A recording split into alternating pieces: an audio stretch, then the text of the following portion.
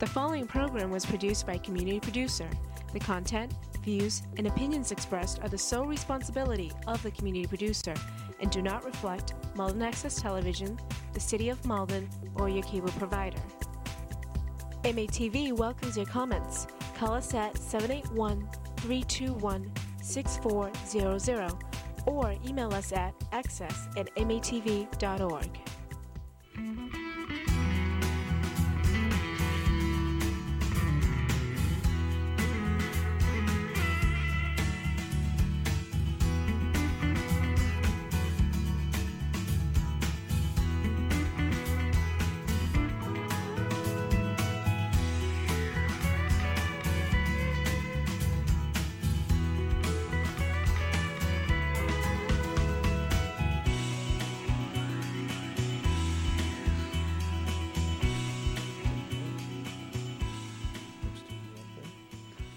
Good evening, Malden. Welcome to 02148. It is Wednesday, July 27th, 2022. Good to see everybody. Hope everybody's having a great summer. Well, you know, we had the 4th of July, and like everybody knows, the summer just flies after that. Here we are at the end of July. But I'm so delighted to be with you tonight. You know, hosting this show in Malden and being from Malden, I get a real opportunity to have people that I know, friends on, and people that I admire a great deal. And tonight's guest is at the top of that list. Been friends for many, many years. And without further ado, he is Malden Advocate's columnist of famed Malden musings. Please welcome the inimitable, the affable, sweet Peter Levine. Well, thank you very much. I know I use that a lot, the Elvis. Thank you. I think people haven't heard it in a couple of years, so thank you, Michael. I appreciate your intro. It's always a pleasure to be here with you and catch up and to stay informed. Stay informed. Yes, you're a journalist. Important. Yes, right? I am. Yes, and we got and another reason, obviously.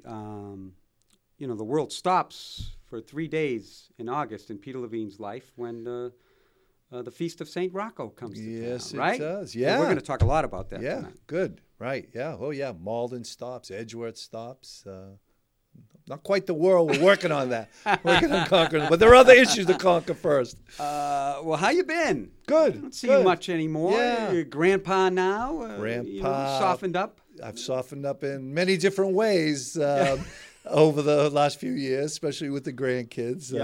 They'll do that to you. Yeah, so they keep me occupied. 5 of the cutest little human beings that ever existed. And, they keep me busy and working, doing good, survived COVID as best I could. And yes. Yeah. Family healthy? Everybody's healthy, yep. Yeah. I think since the last we talked, I can't even remember when it was. Not too long ago. Yeah, not too long ago. Yeah. But, everything's fine. Yeah, everything's good. Yeah. Good. Yeah. You know, I say softened up. Growing up, and we were talking about this earlier, a few years older than me, and then knew my older brothers early on, and were friends with them before you and I became friends. But I remember just Peter Levine. He was cutting edge. He's talking about these bands I never heard of. And now you're posting grandkids, which is a beautiful thing. Well, which is a beautiful thing, but still have that cutting edge.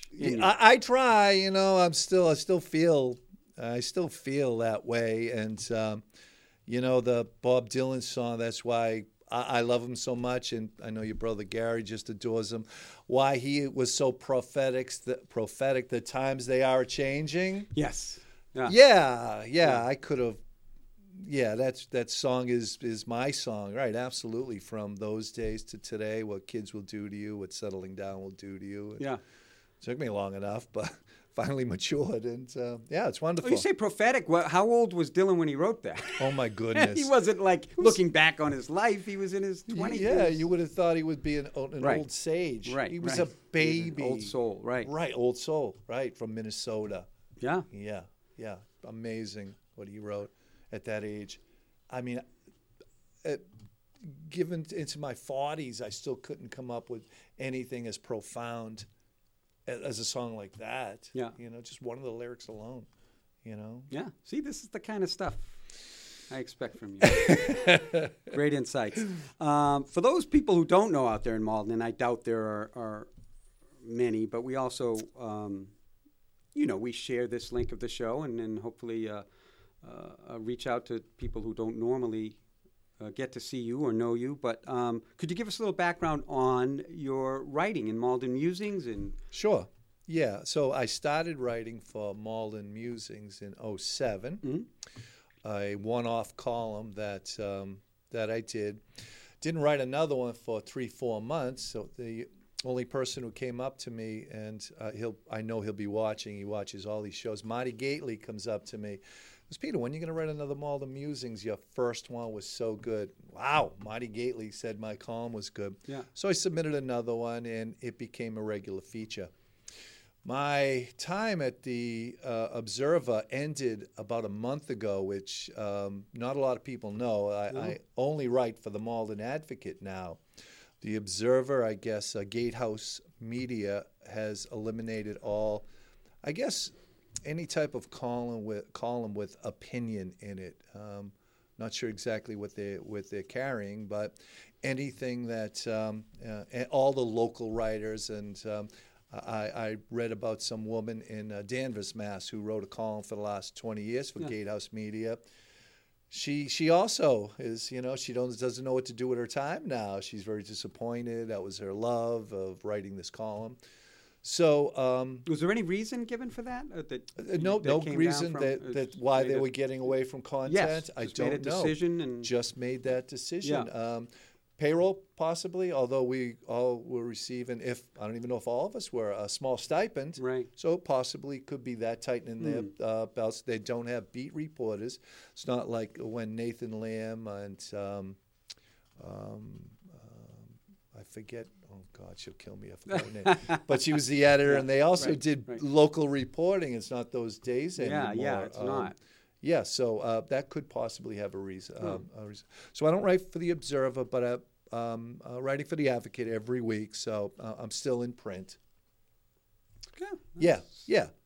I mean, like we were talking, it's I concentrate on one album, one article now, and I could put more thought into that one article. Yes. Get the best product, and instead of stretching it out over two. Although I do miss writing for the Observer because, like we spoke, it had an online presence. Yeah, that's huge. Yeah, it went around the world. I had folks like Mike Sabelli's parents from Florida who looked forward to it reading it every week. I was going to say, you gathered a lot of content that way where people were able to... Yes, they wrote back. And said, give you stories, give you first-hand. Exactly. Yeah, so that helped quite a bit. So I do miss that, but the Observer's been very good to me, and they read the actual print media. They are print media. That's basically all they are. And everybody reads that in the city of Malden because it's free. So, everybody picks up a copy. My dad used to pick up several copies.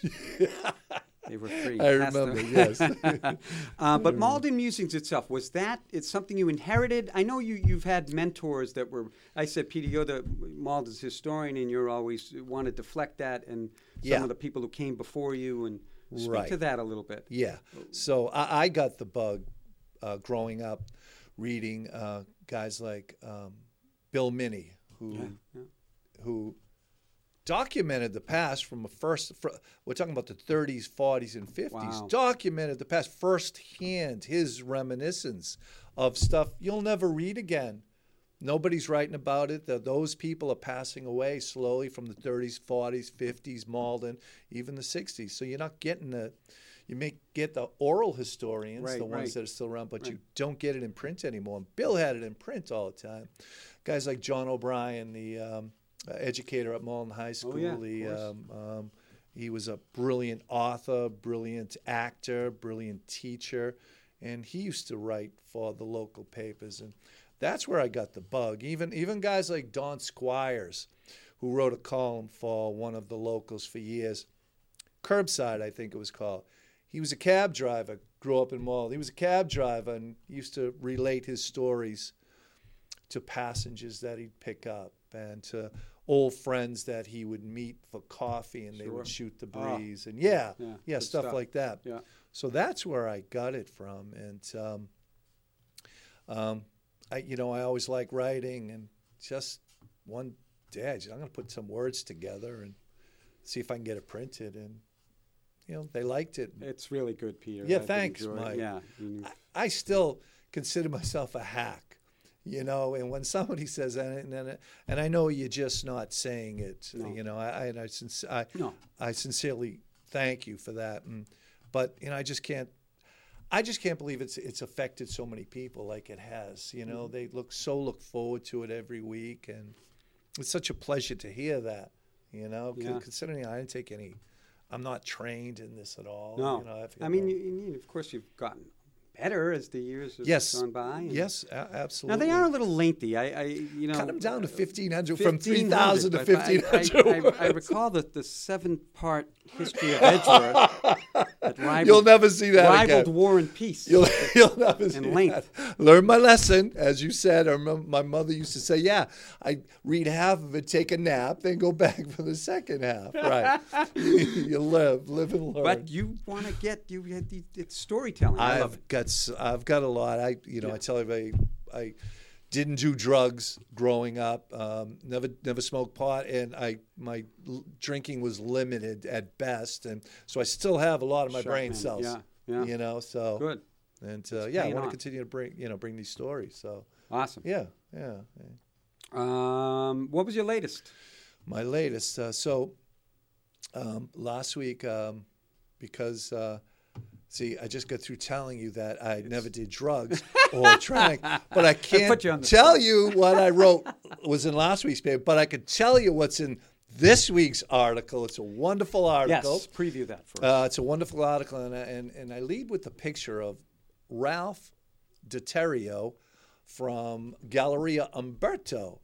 We made a trip in there recently, and I decided to write about it. So I have his picture of him cutting up the square pizza from Gallo, the famous square pizza place. Yeah. So I got a picture. I was in there and took a picture of him. Yeah. And I mentioned how we used to go there as children, me, my brother Joe, and Frankie. My mom used to take us. And I mentioned how Ralph has a Malden connection. He was a Y rat back in the glory days of the Y back in the 80s. He worked out in the weight room. So he's got a history with Malden. That's how I became friends with him. And, so that's part of the article. Okay. So, but good. Looking forward to that. Yeah, thank you. But last week, I'll have to think about that one. Now, you mentioned that you don't have the online presence, so... Well, the Advocate does. It's different, though. The Observer, I could post the actual article, and people could just click on it. Right. The Advocate does, but it's in the whole paper's a PDF form, and you have to scroll through it. A little bit, yeah. Yeah, so it's a little work. Yeah. And you can't do, I guess, the actual article. I haven't figured out how to do it yet. So I try to post that, and I get like 2 likes, and I don't think people take the time to open it and read it, as opposed to the Observer, where that probably affects your readership. Yeah, absolutely. Yeah, absolutely. Yeah. So they've got a little presence. Okay. Which isn't bad. Like I said, I love the Advocate because everybody reads it in the city because it's for free. It's true. The Observer was $2, and I'm not talking out of school, but $2, it wasn't worth $2. There was no local news except my article. And well, print went through the roof, but yes. Competing with online publications and whatnot. I mean, what is terrible?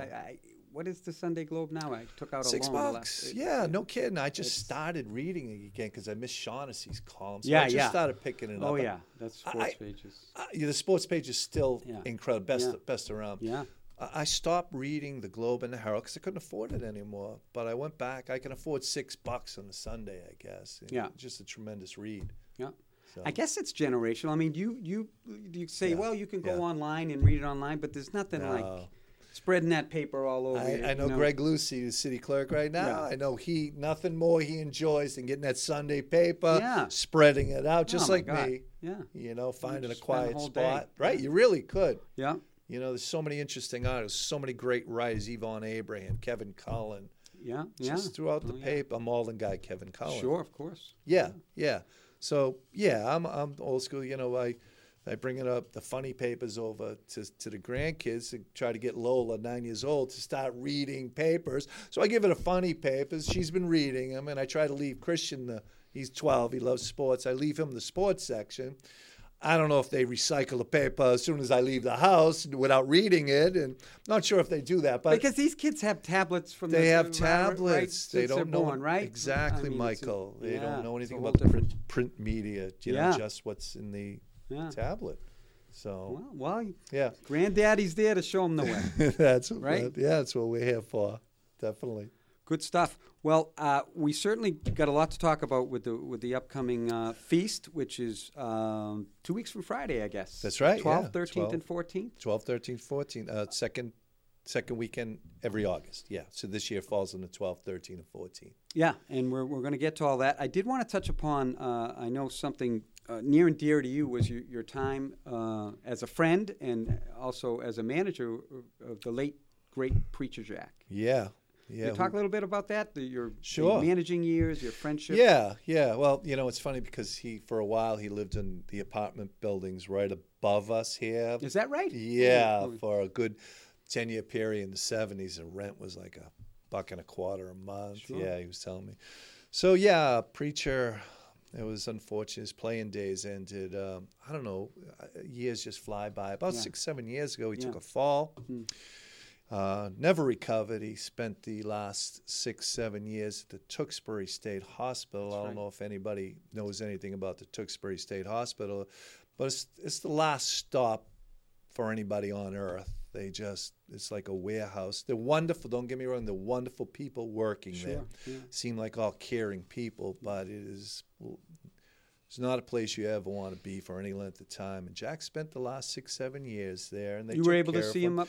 I saw him a few times. Yeah. He had visitors. Willie Alexander would go up there and visit him a lot. That. Yeah. Henry Farini. Yeah.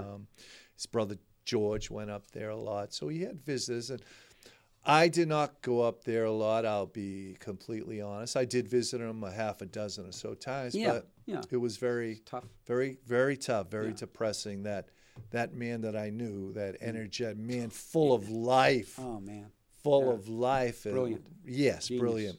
Relegated to, basically sitting around a community room all day and being taken care of, which was very sad. So he couldn't physically play the piano anymore? Or when he got there, he was still able to play a little bit, and eventually he just couldn't play anymore. Yeah. Towards the end of his playing days with me, he was forgetting words to songs that he had sang 1,000 times, and I saw that happen with Johnny Cash, actually. Johnny Cash's last appearance in Boston, we went to see him at the Harbor Lights.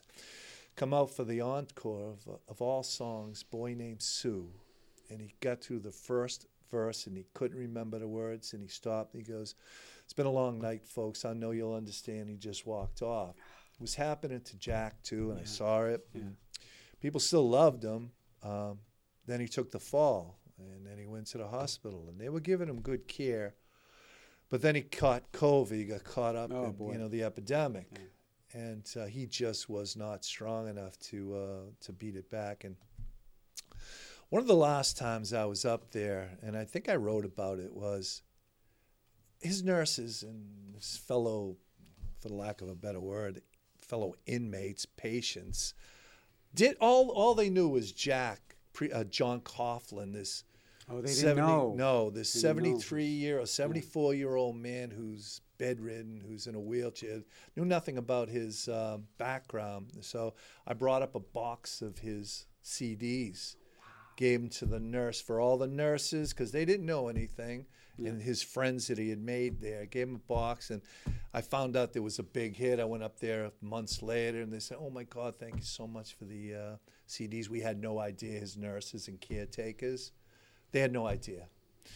So it was a sad time. Was he able to enjoy were they complimentary or? Yes. Yes. Yeah. Loved that. And I could tell one of the last visits, they were really extra attentive to him. Mm. You know him for his outsized personality, and he still had it there, and he would still be able to charm whoever was. Tell a story still. Yeah. And just that charming personality that he had. And, so, I mean, and it was sad. His brother George ended up having a little memorial for him. 6-7 months later, he was cremated, and his ashes were placed next to his grandmother's grave at the Forestdale Cemetery.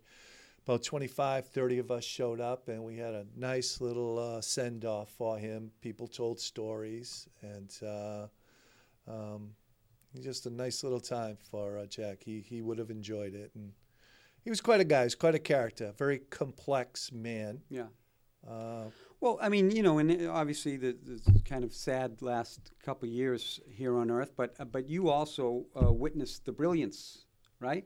And I always thought when you introduced, I think me and my family to him with the Blue Star Lounge residency. Yes. And that was considered late, right? I mean, he had a 70s and 80s heyday, correct? Right. That was considered late. Yeah, and that was just phenomenal. You saw how brilliant that was. Right. Late in his life. Forget Frank about Steakhouse and about his 1970s shipwreck lounge days when he would 24 beer bottles on the bar at the end of the night. He'd sweep them off the bar. George Thorogood in the audience singing songs with him. Oh my God!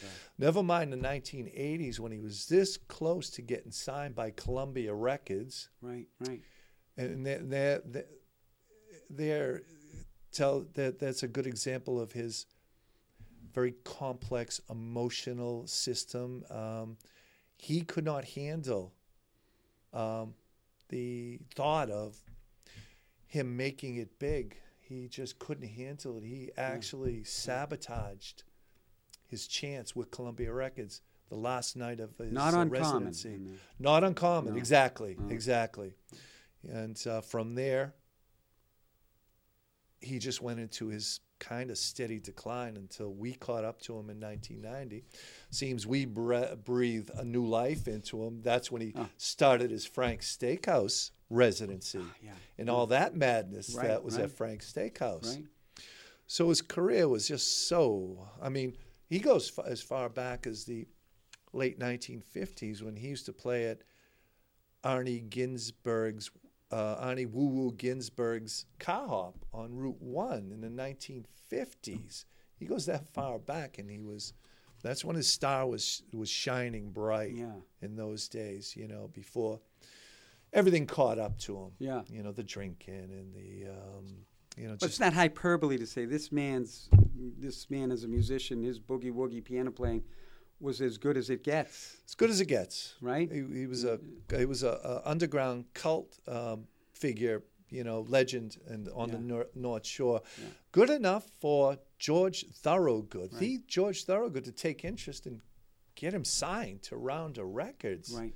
And no better compliment than Nuno Betancourt of Extreme when he first saw him, and he says, "Whoa! I mean, there's not many people that I've witnessed that become one with the same instrument." He goes, Eddie Van Halen was like that, became part of the instrument. Just no doubt. It was Preacher Jack was like that. Spiritual experience to watch, let alone to watch. He was having. Right. Because his whole, however you define soul, his whole soul was invested. Yeah. Totally invested in this because he believed so sincerely in his God belief that it just overcame every fiber in his body when he'd go into his gospel. Every fiber. And you whispered. You witnessed it when he did his gospel sets. And didn't even have to be gospel sets. He incorporated into his regular rock and roll. Right. Just incredible. And I've never seen anybody be able to perform no matter what the audience looked like. He performed to the audience and pleased every audience he ever, whether it be a wedding or a nightclub full of nobody paying attention or a nightclub full of punk rockers. Didn't matter. He charmed the audience no matter where he was. Never saw anything like that. Yeah. Quite a guy, quite a character. Well, we were fortunate. Yes, we were. Yeah. We caught him at a great time, and we had some wonderful experiences with him. His music is just his boogie woogie. It was a dying art form for a lot of people. He brought it into their consciousness, in the last 25, 30 years. Yeah. Just of course, amazing. Jerry Lee was his hero. Jerry Lee was his mentor. He was friends with Jerry Lee. The first time he met him, he goes, "Yep, I stole every lick I could learn from you. I stole everything from you. So, yeah, why not? From the best. Yeah, that was his go-to guy. And last few years, you did end up actually managing him. Yes. Oh, right? yeah, right. Right. No, right. I just glossed over that. Right. I became his manager. His manager, Al Cocorocchio, hightailed it for Nashville for greener fields. And Jack was left with nobody. And, and Pam and I took it upon ourselves initially. She was in on it at the beginning, and she abandoned me, and I had to manage him by myself. Some tough nights. Some tough nights, yeah. So I managed him for a good 7-8 years, kept him employed, kept him fed, kept him clothed, babysat him, did everything for Jack. And, he held up his end of the bargain. He performed 99% of the time without throwing a hissy fit, 99% of the time. And it was a wonderful experience. I gained a lot of experience, met a lot of people managing him. It was a wonderful experience doing that and getting to meet Willie Alexander and getting to sit down with Willie and talk about music in the Boston in the 60s and him, and him meeting with Bob Dylan on a one-on-one basis, on a peer-to-peer basis. Wow, yeah. You must have been. Yeah, it was incredible. Yeah. So meeting guys like him and Sal Baglio and from Stompers, and wonderful experience. Yeah. So what did he call you? He called me many nicknames. He called me the good was Elvis's manager, the Colonel, the good Colonel. The good Colonel. He didn't consider the Colonel. He thought the Colonel did wrong by Elvis in many ways, but he called me the good Colonel. Yeah. Quite a guy. Awesome. Well, that was nice to talk about. Yeah. I love talking about Preacher. He just brings back so many good memories. Yeah. Rest in peace, my friend. Yes. Brother Michael. Absolutely. That was the first Brother and only Michael. time I was called Brother Michael. Yes. He gave you all those names, guys, all those names. That was so much fun, wasn't it? So much fun, Mike. Yeah. So much fun. So many great memories. Did he revive the Blue Star Lounge at the time? Sunday nights they were having country western nights. Yeah, Sunday nights he certainly did. But where he revived was for 7 years at Frank's Steakhouse. Thursday and Friday nights, both vintage nights. Performances. Vintage performances, packed nights for 7 straight years. Video of that out, right? Yes, there was this young guy, Chris. I forget his name, Chris Clark, who would take his little handheld before there were phones and just videotape the mishegas that was happening that night, whether it was on stage or in the crowd. He'd go to the people that were drunk, and he'd go back to Jack and very. This is before cell phones. Before any of the so that pictures and videos were so ubiquitous. He had that camera that no one else did. Yeah, and he recorded some wonderful, crazy moments in Jack's performance. Yeah, so. Yeah, it was over-the-top performances. Did 7 years there. And his welcome kind of got worn out at the end with the Ravanas brothers, Billy and George. They were kind of needed a change of pace, so they kind of phased Jack out. And it was history from there. That's when I started booking him, getting him more gigs. And, getting him out there to clubs like Club Bohemia and the Cantab Lounge and other, venues around Boston where he had never been seen before. Wow. Winning over new people. Yeah, a lot of those, punkers that never saw him. That's awesome. Kick out of him. So, that's awesome. Yeah, quite a guy. All right. Wow, we spent a good amount of time on the Preacher. Yeah, could talk all day about good Jack. stuff. Before I forget, because you referenced Johnny Cash. Now, didn't he play? You saw him in Boston towards the end. Didn't he play the Topsfield Fair, or is that? That's where I initially saw him. Oh, you did see him at Topsfield Fair. Yes, in '92, pre-Rick Rubin. I was just going to say, I'm just getting into the Rick Rubin recordings, Peter. Incredible, Rick Rubin. Turned me on to Johnny Cash. Incredible. And that was a revival in his career in the '90s, brought right? Him back. Oh my God. Yeah, those songs so well put together. His voice. Rubin worked with his gravelly, aging voice. Yeah. Made it work for him. Right. And incredible what he did there. I saw him at Topsfield Fair where it was pre-Rick Rubin. He was still doing the like a 1960 shtick with his wife. Yeah. And it was like he had his camper right there, and I knock on the door. He answers it. He signs my picture. No. I took about 20 pictures of him. I've got these seen great. those. Yeah. That's unbelievable. Incredible. Yeah, before he became, famous again. Right. Not that he was never, ever not famous, but he had that low. Well, I would have. This is like a treat. How do we get to see him here? Right. I mean, he was a legend. A legend, and I had to be there. Then when Rick Rubin took over his career, like just shot through the everybody wanted to record with him. Trent Reznor. That's right. Hurt. He did that. Hurt. Yeah. Right. Famously. I think I saw like his last performance was after June. His wife had passed, I believe, and he didn't last too much longer after. Not after. No.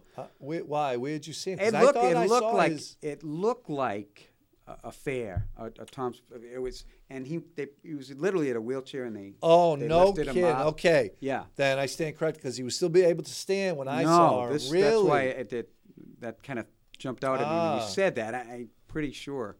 Wow. When I look it up, it says last performance. I forget what it was. No kidding. He got through a couple of songs, and the crowd was just.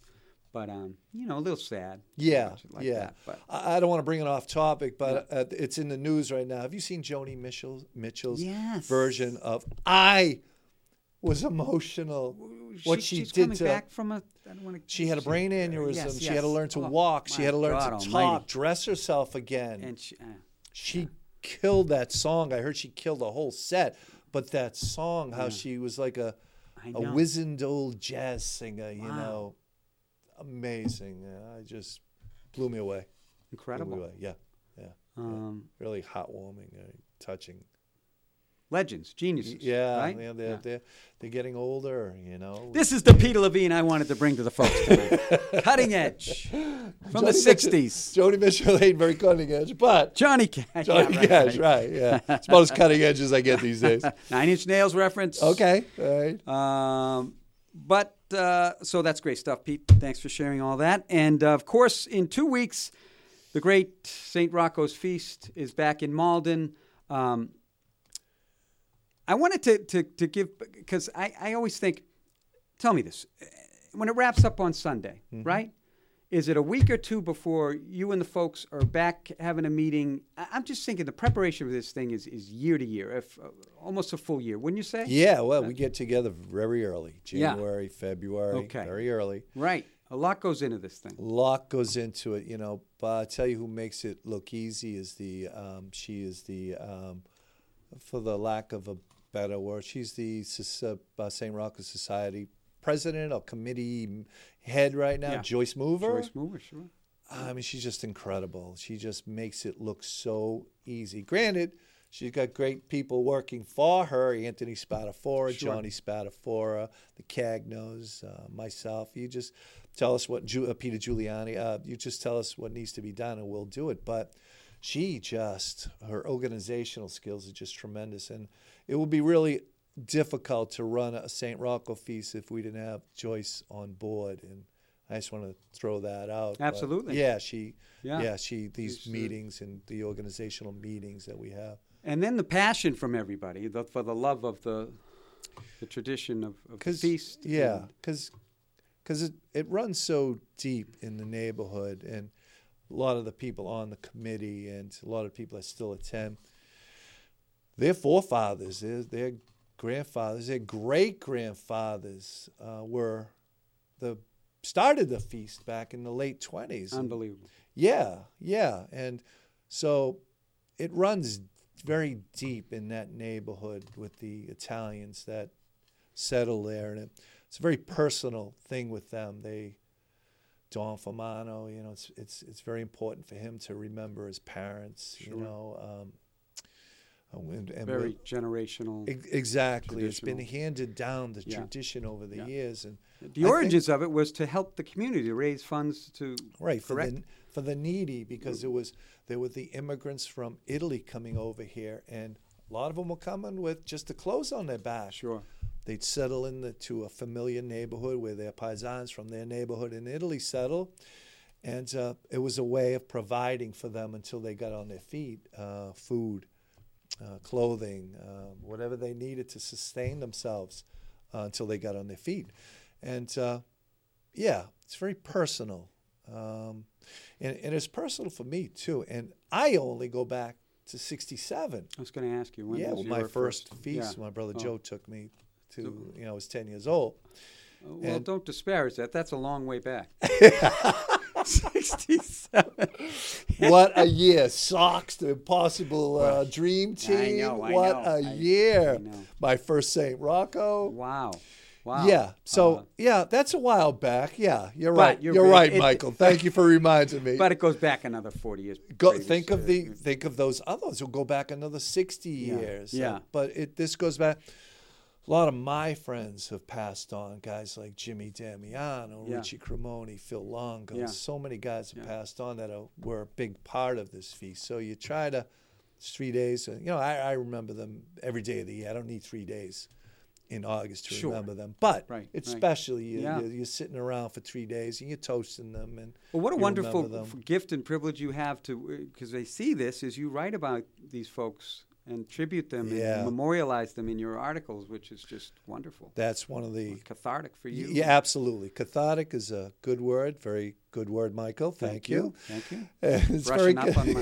I have a journalist on tonight. It's very cathartic, and I feel privileged that I can do that for these people, for people to remember them. It's wonderful. Guys like Richie Cremoni, who meant so much to the neighborhood and to Malden, to so many people, and even to guys like Preacher Jack. He had nothing to do with St. Rocco, but, to be able to... He played there. He played one of the hottest sets I've ever seen down there. That's right, he did. He played with some great performers that night. The Drifters were playing that night. That was maybe 2010, something around there. Yeah, it could have been that far back. Yeah.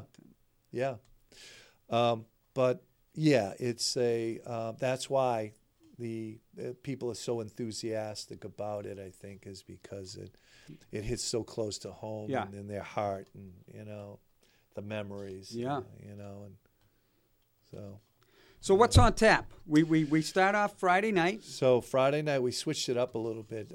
We all love the Reminiscence. They're part of the Malden Summer Concert Series they're the longest act, like 30 years, and we've had them for a long time also, but we wanted to switch it up a little bit this year. And on Friday night, we have the dance band Wildfire. I've never seen them, but everybody who tells me they've seen them, they're just an incredible performance they put on. And they're very popular. They play all up and down the North Shore, very professional, and they have a huge crowd, which is beneficial. Although they say no matter who you have playing, if you have good weather, it's going to bring the people out no matter what. That's what it's been in everybody's experience. As long as you have good weather, you're going to get the people out. It's nice to have a great band like Wildfire, but that's. I think you kidded about that in your article, previewing this event, saying the only time my Edgeworth residents look at the weather is a week before. The week prior to. Exactly. Right, it just means so.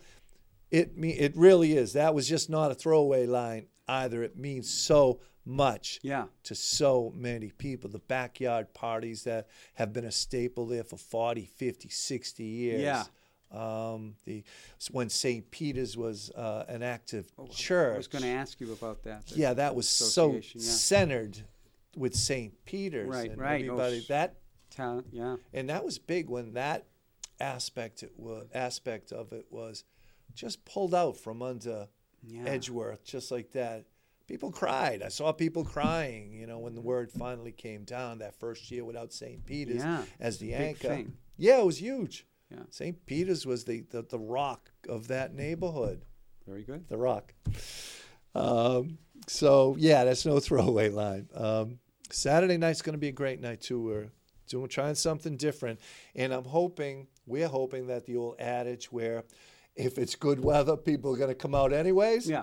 We're hoping it's good weather because we have something different that night, never appearing on the streets of Edgeworth. We have dueling pianos.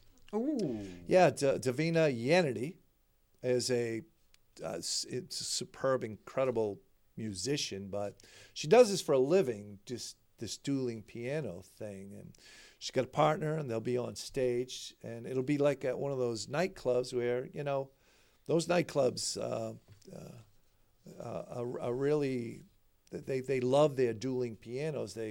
Whenever they have those performances, it's usually a standing room only, and people get into it. So it'll be the same thing. We'll try to replicate that on the streets of Pearl Street. You'll be able to, through some sort of app that Davina has that she'll have on the stage, you'll be able to text a request to her, and it'll come up on a screen. Yeah, so they'll be doing that, and yeah. So to guys our age, that is astonishing stuff. Astonishing stuff is right, Michael. Yes. Wow. I'm going, that's how great is it going to do Very that? interactive. Do that? Yes. That's the way things go. Right, which is very, it's very different for St. Rocco's, considering in the 1950s, one of the nights on Saturday night, what they would do, and I'm hoping it's just a portion of the night, or maybe it was a whole night. They would run a clothesline across Pearl Street, and they would run the movie. Please come to my memory. They would run the movie of the young girl who saw the Virgin Mary. I have it in the article. That movie with bells. With what's his name? Oh God! Go ahead. Now we're both choking. Go ahead. The bells of. I didn't mention it in this article. We have two old men but deteriorating before your eyes. It was an hour-and-a-half movie. It's about the young girl who the Fatima at Fatima. I forget. Yeah. And they'd run that movie in a loop. I think I'm pretty sure all night for 4 or 5 hours on a bed sheet. That would be the entertainment for Saturday night. When did they do that? In the 50s, Dom told me. Yeah, is that right? I don't think it made into the crazy 60s.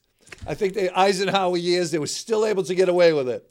But when the Beatles hit America, everything changed. Yes, everything changed. Yes. So that we've come a long way from running that movie to interactive dueling pianos on Pearl Street on Saturday night. So you say you didn't do much drinking during your... I got a lot on my mind. I'm looking forward to seeing the grandkids after this. I'm just kidding. That's come a long way, though. Yes. Did I read? Is Mr. our mutual friend and comedian Dave Russo making an appearance? Dave will be back once again. Oh, awesome. I don't know what Joyce Mover has on him, but Joyce has him back every year, and he just loves to come back. And that Saturday night Saturday night. He'll be sort of, he'll move the night along. Oh yeah. He'll walk around. He'll be his affable self, he's the best. Take pictures and make with the funny jokes and all that stuff. So he'll be there for Saturday. Mm-hmm. Sunday's going to be a great day too. As you probably know, we do the procession. Yes. We started at 1. We walked through the streets with the saint. Now you said that's changed over the years. Yes, the streets it has. used to be flooded. Yeah, with folks. Yeah, so in the old days when the demographics of Edgeworth were a lot different, it was all Italian. Yeah. One half of it was Italian, one half was Irish. So as the years go by, of course, we know we have a large Asian population in Edgeworth now. So they've cut the streets down from what I heard was every street in the Italian section of Edgeworth to now we walk down just half a dozen or so because of the demographics, because they've identified these streets where there's nobody left that from the old days. There's no more Italian families. Okay. There's no families that are out there. Is left. Right. So we've identified the streets where families still live, the Antonettis, the DeCandias, the Fomanos, whoever else. They've identified the Goodwins. They've identified the streets. And so we've cut it down to just those streets now where they walk the saint down. So less of a walk, Well, obviously. we still spend 3 hours. Oh, you do? Yeah, well, no, what happens now is we stop at like Alice Spatafora's house. Okay. Alice is 95, and she's a staple. The family is, there forever, and Sure. they help so much with. So we stop there for like 10, 15 minutes, refuel, and then we'll stop at Dom's house. You know, he has a large family. They will stop there for 10 minutes. Yeah. So we'll make a few stops at the family's houses and recognize them and thank them for being out there. Nice. So it drags on for 3 hours. I'll wear good shoes that day, my best walking shoes. So we'll do that till about 3:30, and we have the band Seabreeze. They're an Italian big band that will play. Been there before, haven't yes, they? They have. I remember. They're Excellent. wonderful. Yes. They do everything, show tunes, Italian tunes. And Steve Savio, the singer, is just he's just incredible. Yeah, just a great performer. So we'll have them on first about 4 o'clock, and after them we have the Billy Joel tribute band. Right. Heart Attack Act 5 acts. I'm not going to do them all. They'll be performing to end the evening. Yeah. And we're still not sure if we're having the grease pole. We've secured the yard, so that's not a problem. We're just trying to, I guess the organizers just trying to see if they can gather the troops another year. And a lot of history with that. Big gap where it wasn't taking place for many years, correct? That's correct. There was an incident, I believe, sometime in the early to mid 80s, where a young boy was climbing. He got hurt, sued the parish, and that's when they said, well, we can't afford for that to happen anymore. So they eliminated it until about 4 or 5 years ago. It was a good 30-year run with no grease pole. Wow. And so Nick Gizzi, who grew up on Pearl Street, now lives in Iowa. Don't ask me why. He doesn't even know why. He has been organizing it from remotely, getting all the boys together. Wow. And and I'll tell you, wouldn't be able to survive if the girls, for the first time, didn't start climbing, I think it was 2 years ago or 3 years ago. That's right. The girls started climbing. Girls that they hung around with, the Andy Riganos hung around with, the Nicky. They're all grown up now, with mothers and stuff. Girls like, I should say women.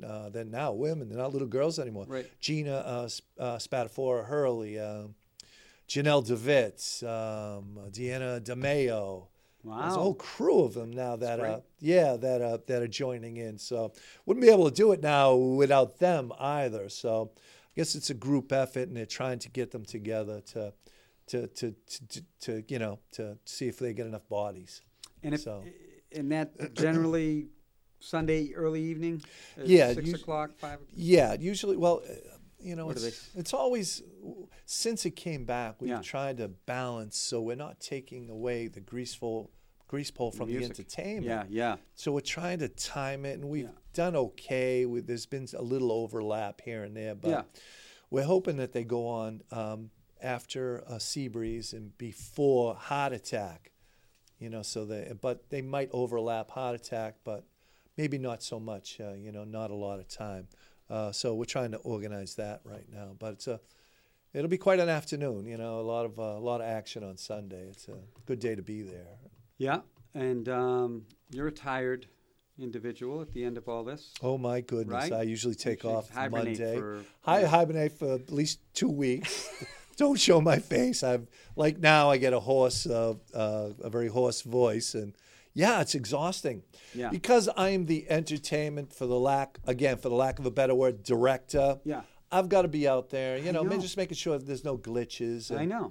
I'm walking around, people offer me beers from time to time, and to be polite, because it's St. Rocco, I'll accept. You cannot say no during St. Rocco. You'll insult some of the Italians down there. You can't insult them. They're saying no. So I'll have to drink a few beers here and there. Right. You're getting a little wobbly. On occasion, I'll get a little wobbly. So, Yeah, so it's a fantastic weekend again. Yeah. Like if anybody in Malden didn't know, it starts on Friday night. Speaking of weather. Yeah. It starts the 12th, 13th, and 14th of August. Right. I recall a few years ago where there was literally a rainout. Was it a Friday night or was it the Friday weekend? Night, Michael. Was it just that Friday night? Just was that the only one in recent memory that you can? Since I've been working on the committee 15, 20 years now. Yeah. It's the only time. And I'm trying to think back to 67, 55 or so years ago. I'm trying to think back that far and to remember any nights that get canceled. Very rare. But it was only that one night, torrential downpour. Yeah. Torrential, didn't let up That's what either. it would take to cancel that thing. Right, that's what it usually takes. Right. It'll go on if it's spitting, if it's a light rain, and a bunch of us will pray to Saint Rocco for better weather, and usually comes through for us. So we've been lucky. Yeah, we've been lucky. It's usually a nice hot weekend. Yeah, It can't be too hot though. Too hot can be tough. Too hot can be tough. People don't like to come out That's too true. hot. You mentioned your first experience in '67. 10-year-old Peter 10 Levine years old, running around Peter with Levine, your family, running around with Joe. He takes me down. When did it progress that you became part of the? Shortly after, maybe the next year, '68, the year of the pitcher, Bob Gibbs and Danny McClain. I'm hanging around with my boys at that point, Jimmy Damiano, Mike Sabelli, Frank Levine. We're on our bikes all the time. We can leave the house without parental supervision. Yeah. So it's probably '68 when I started going down on my own. Oh, right. With my boys. No, I mean when you became part of the committee. Only within the last 15, 20 years would they ever allow a half Italian, half Jew to be involved with the St. Rocco committee. They overlooked the Jewish father and your mom. She was the best, made the best sauce. You could be on the committee. I kid, of course. But it's been about 15, 20 years, and I jumped at when Dom asked me, Dom Famad, jumped at it to be part of that. I really felt part of, I always felt part of the neighborhood, but I really felt part of, because if you're not in with that, the Famanos, and I'm kidding here, everybody. If you're not in with the Famanos and the Cagnos and the Polios and the Angelo, if you're not in with them, you're not part of Edgeworth. You got to be part of. You turned into a Sopranos character. Jeez. I kid. I always felt part of the neighborhood. Yeah. But it was really nice to be to join in with these guys and be part of this thing of ours. Yeah. St. Rocco's. Yeah. Sopranos reference. It's this thing of ours. Okay. You got that right. Okay. Yeah. All right. So about 15, 20 years, and it's been great. Yeah. I had a lot of fun doing it. Labor of love. It's a labor of love. Absolutely. It's a lot of work for those 3 days, and prior to that too. That's what I mean. The preparation. The prep that goes into it. Yeah. But those 3 days really take their toll, and so it's a labor of love. It's the least I can do. When are you going to get those Slip kids down there? We almost had that. I know gig. He's wanted to do it. We almost had that gig 2 years ago. We were looking for Boffo Saturday night because it was our 90th. I had Pat Badger's Eagles tribute band lined up. I was in talks with Pat and his manager. They were going to give me a good price, and I ran it by Gary 3, 4, 5 months earlier, and he said, "Yeah, well, if we're available, if all things come into, right." It all fell apart though. A couple of months earlier, I forget the reasons why we couldn't have it, so we went with the Broadway band there. Again, I didn't do any drugs or drink. I can't remember back 3 years. But we ended up going with that. It wasn't Slip Kid. It wasn't Slip Kid or Doc Desert Eagles. But we'll work on something. Maybe next year we'll put that bill together. Wouldn't that be wonderful? Oh, it'd be awesome. Yeah. Of course, Beetlejuice played for many, many, many years. Yes, we made a switch this year actually with them. We took a little break from them. We had them for many, many years. Always crowd pleaser. Yeah. Who doesn't love to go home singing the Beatles songs? Did you have them when Brad was still in the band or no? So it was shortly after when they... It was shortly after. Yeah. They had the 3 singers. Oh, yeah, that's right. They're just as good, but nobody could beat Brad. Oh. How he would manage to sound like both John and Paul at the same time? Yeah. Incredible. He was just... vocalist. Yeah. Wonderful human. What a treat to go local and see... Brad Delp. Brad Delp. Right. Go see Beetlejuice. What a treat. In Somerville or wherever. Right. I mean, it was so tragic. Yeah. But yeah, we've had, and they've been excellent, even with the three singers. They're wonderful singers too. Yeah, well, absolutely. Oh, yeah. It's a great show. I love going to see Beetlejuice all the time. And like I said, you'd go home singing Beatles songs. I joke I think it's this week's maybe this week's article coming up, that this Saturday night with the dueling pianos, they'll be doing show tunes. I'm predicting many guys leaving that night will go home singing show tunes. That's what I'm predicting. Dana Brown will leave that night singing show tunes. Is that right? Kenny Coy, that's what I'm predicting. Okay. Well, all right. I may not attend.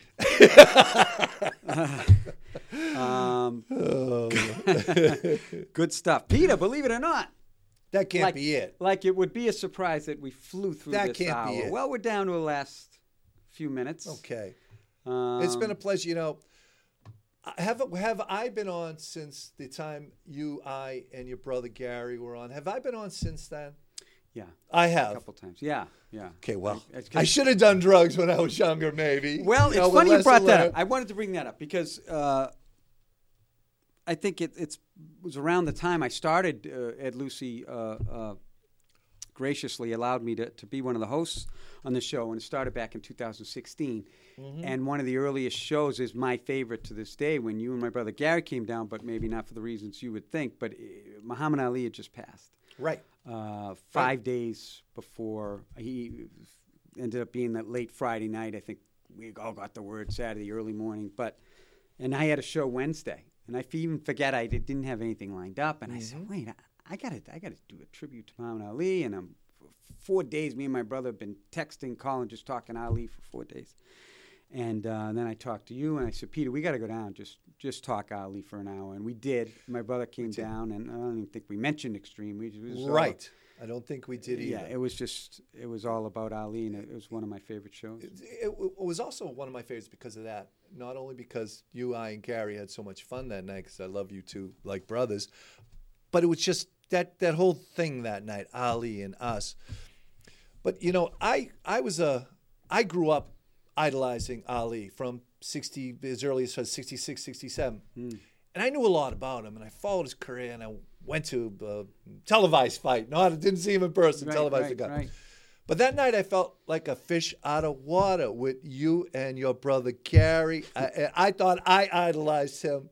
Oh, my God, you two, your knowledge of him and your love of him just showed. Show you my screensaver? I'm sure. Yeah, but, it was wonderful it was still, a lot of crying. The world was crying. Yeah, the world was crying. Still miss him, yeah. Still miss him. I go back to, he did an interview with Dick Cavett one time. Yeah. And who was on it with him? Sly Stone was on it with him. And this Broadway actor was on it with him. And Ali's trying to be the civil rights Ali. Sly Stone's joking and clowning, and Ali's not paying attention to it. It was wonderful to watch. So entertaining. He was again, another complex character. Oh, my goodness. Complex human Transcended being. The sport and life. Yeah. The guts on him, Michael, to do what guts on him. Yeah. I don't even want to mention to someone that try to compare with today, but guts on him, compared to some of the cowards. And don't get me wrong, MJ was a great player. But MJ, wouldn't say boo because he was afraid of losing an endorsement deal. That's right. Oh, yeah. Ali risked it all. Absolutely. Rest in peace, champ. Tolonzo, station manager, I think came down and popped on and told a quick story that night. Yeah. Oh, yeah. I forgot. That was great. Right. You had the Drinkwater story. The local. Yes, when Ronnie fought him. Yeah. He pissed Ali off, and he knocked Bevy down. Yeah, that was good stuff. Peter, always a pleasure. Same here, Michael. As I said at the top of the show, you're a great friend. I admire you. Same here, Michael. Very much. Great to have you on. Looking forward to St. Rocco's. And I'll talk to you soon, buddy. Thank you, Michael. And being 65, what I say to a lot of people these days, like I said, love you, Michael. Love you like a brother. You're throwing that love with Yeah, you do that when you're 65. Right back at you. Malden, Michael. That's our show for tonight. And in honor of this wonderful friend of mine, I give you a quote from the late, great Johnny Cash, who said, all your life, You will be faced with a choice. You can choose love or hate. I choose love. Good night, Malden. Choose love. See you next month. Wow.